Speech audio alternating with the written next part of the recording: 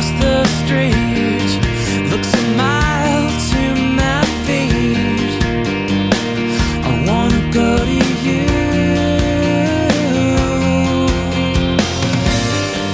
Funny how I'm nervous still. I've always been the easy kill. I guess I always will.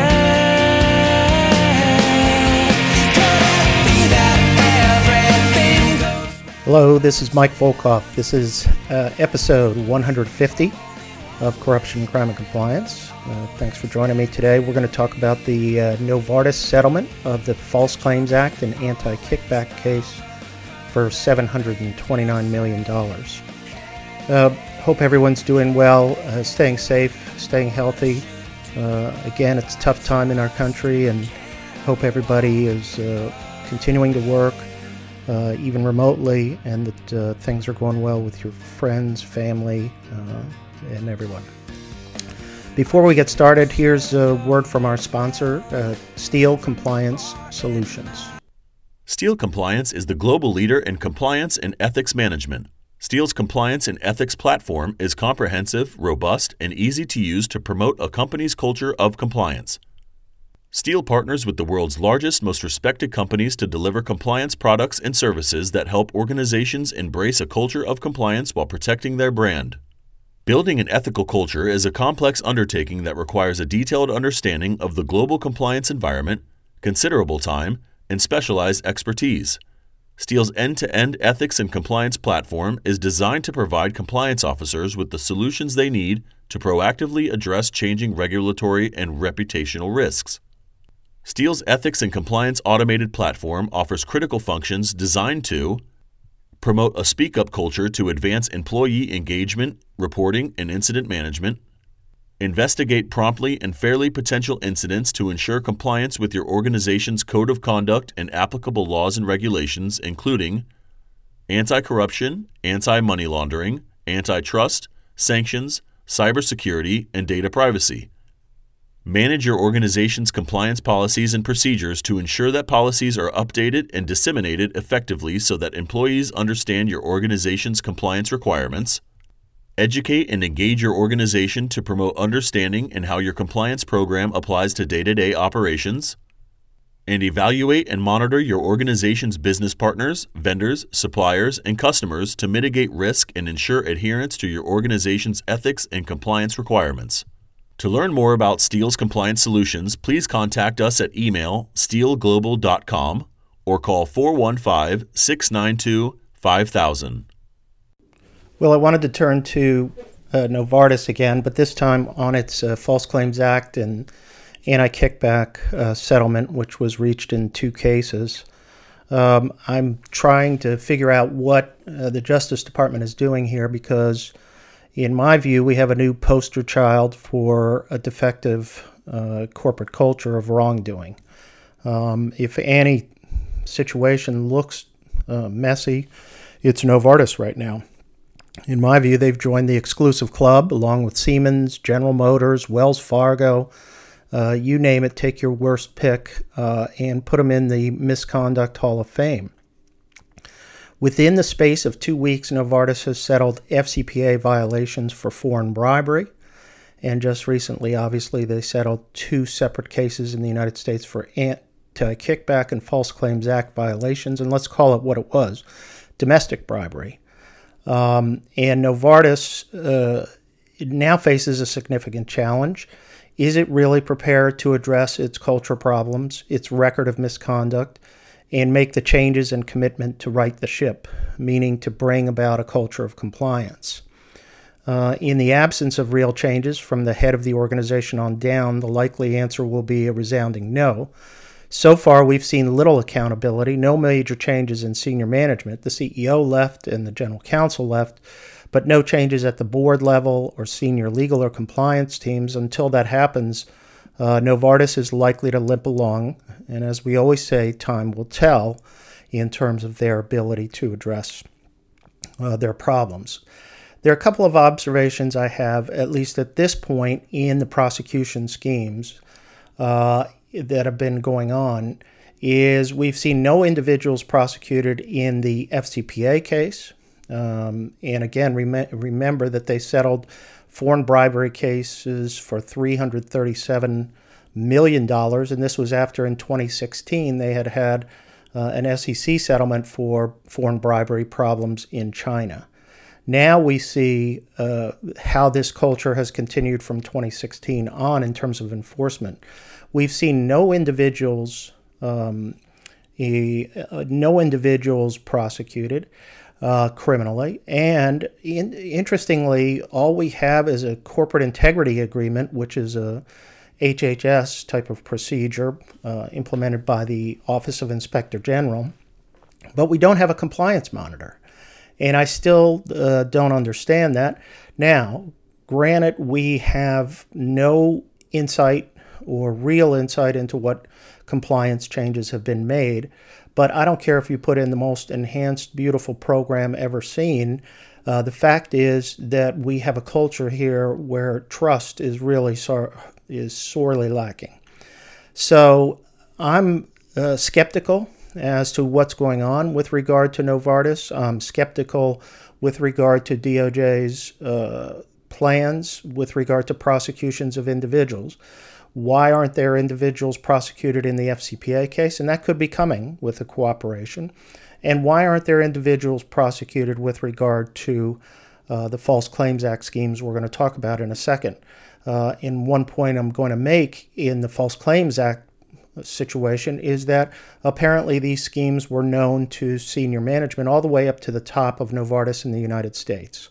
And so those are people who should be held accountable individually, as well as obviously the company in some more meaningful way. Obviously, the amount of money here is involved is a lot. We're talking about over $1 billion in both the FCPA and in these cases here, but this is something that has to be looked at, and I'd like to see sort of more, I wish I had more insight into exactly what Novartis has done on the inside.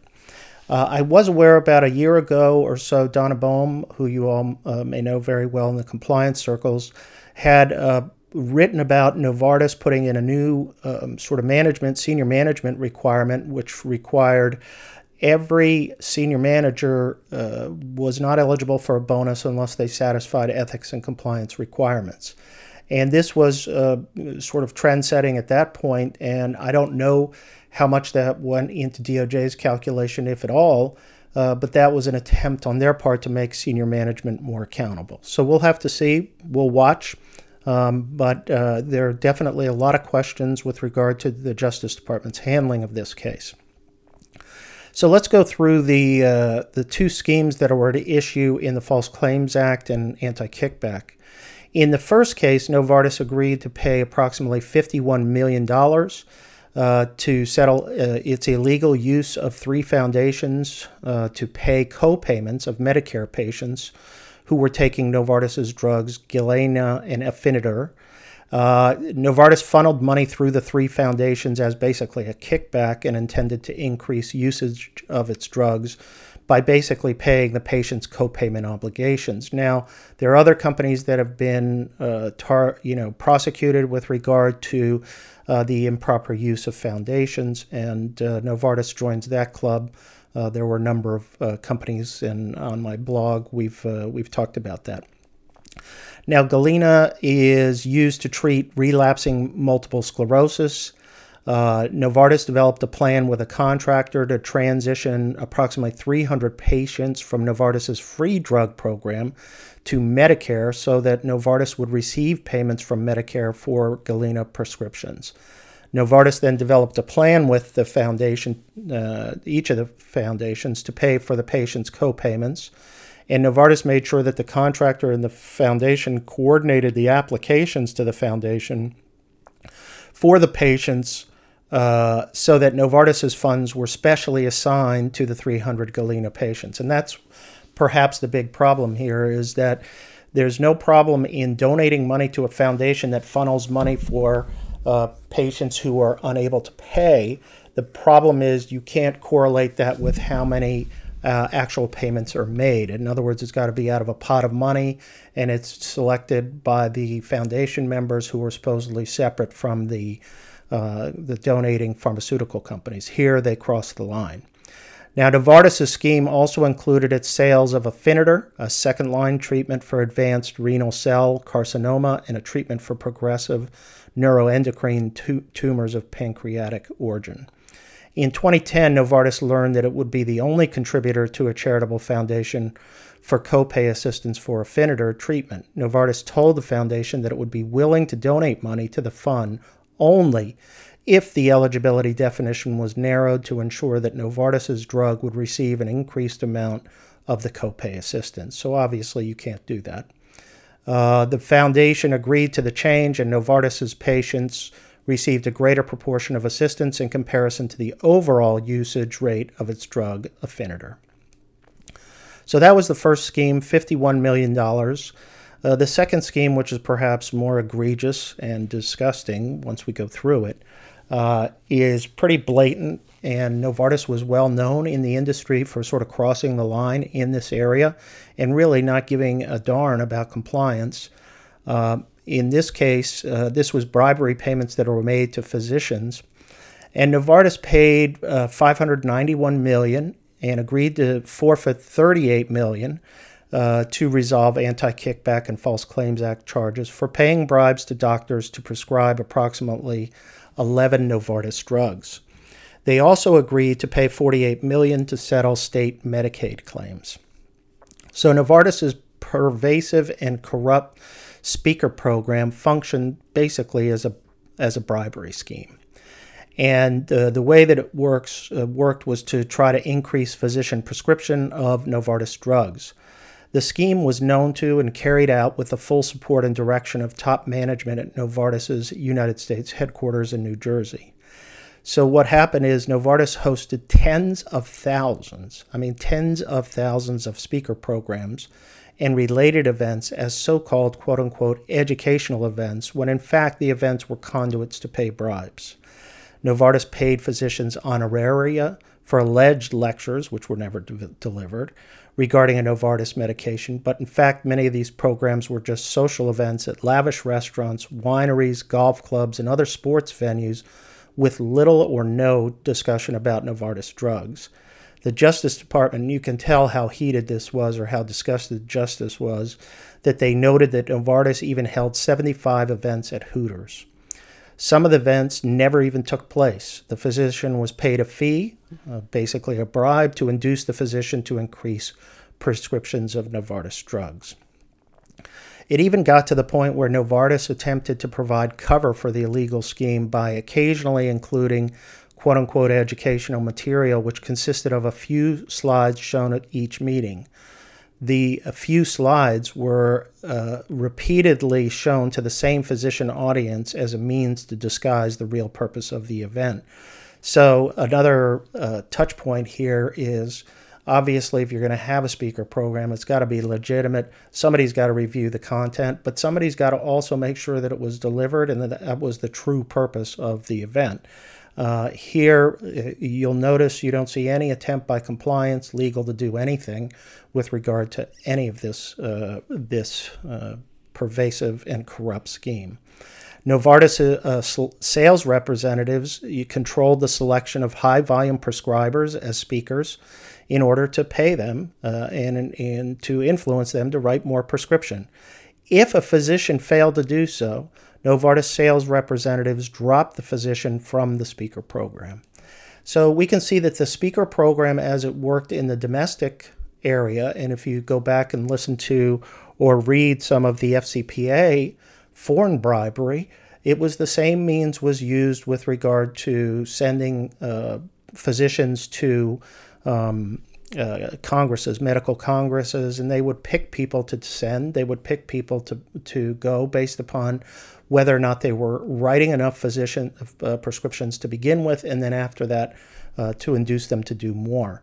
So notice at the same time that we have this domestic bribery going on, we also had the FCPA violations occurring, and those countries involved Vietnam, Greece, particularly Greece, and even China and Japan. So this is what is of concern here, is with regard to Novartis's actions.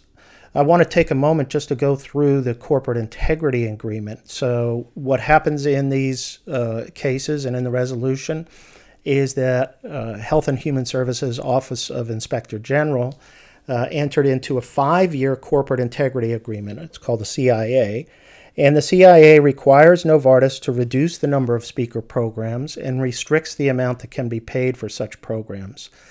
Interestingly, the CIA authorizes only remote speaker programs in order to reduce Novartis's sales interactions with physicians. Under the CIA, Novartis has to implement measures to promote independence from any patient assistance programs to which it contributes. Now, that goes towards the foundations and the patient assistance programs. To ensure compliance with the CIA, Novartis is required to implement a comprehensive monitoring program. Individual Novartis executives and board members are required to provide regular, and I think they're usually annual, compliance certifications. But again, let's put this all in context. I know that the CIA and the HHS OIG's office is very specific and spends a lot of time in terms of oversight here. But what's needed is something broader. What's needed is oversight clearly for its global operations as well as its domestic operations. And that I would have expected to see with a compliance monitor in the FCPA arrangement. But for some reason that was not included. It must be some very good presentation that was made with regard to compliance and the enhancements that were implemented by Novartis, because otherwise this is inexplicable. Given the global nature of these bribery activities in the U.S. and outside the U.S., something had to be done. And we're still waiting for accountability. We're still waiting for prosecutions to show that the Justice Department means what it says when they care about going after individuals and holding them accountable. Well, that's it. I just wanted to give a brief overview of that. Look forward to seeing you next week. Stay healthy, stay safe, stay in contact, and be good. Thanks again for listening to Corruption, Crime, and Compliance. Please subscribe to the podcast series. The Volkov Law Group believes that every company should have a robust ethics and compliance program. Experience and research show that ethical companies are better performers in the global marketplace. You can learn more about the legal and compliance services we offer at our website, www.volkovlaw.com. You can also follow our award-winning blog, Corruption, Crime, and Compliance, and our podcast series. You can contact Michael Volkov at his email address, mvolkov@volkovlaw.com. Picture your face well from the bar in my hotel. I wish I go to you. I pick up, put down the phone, like your favorite Heat Miser song goes. It's just like being alone.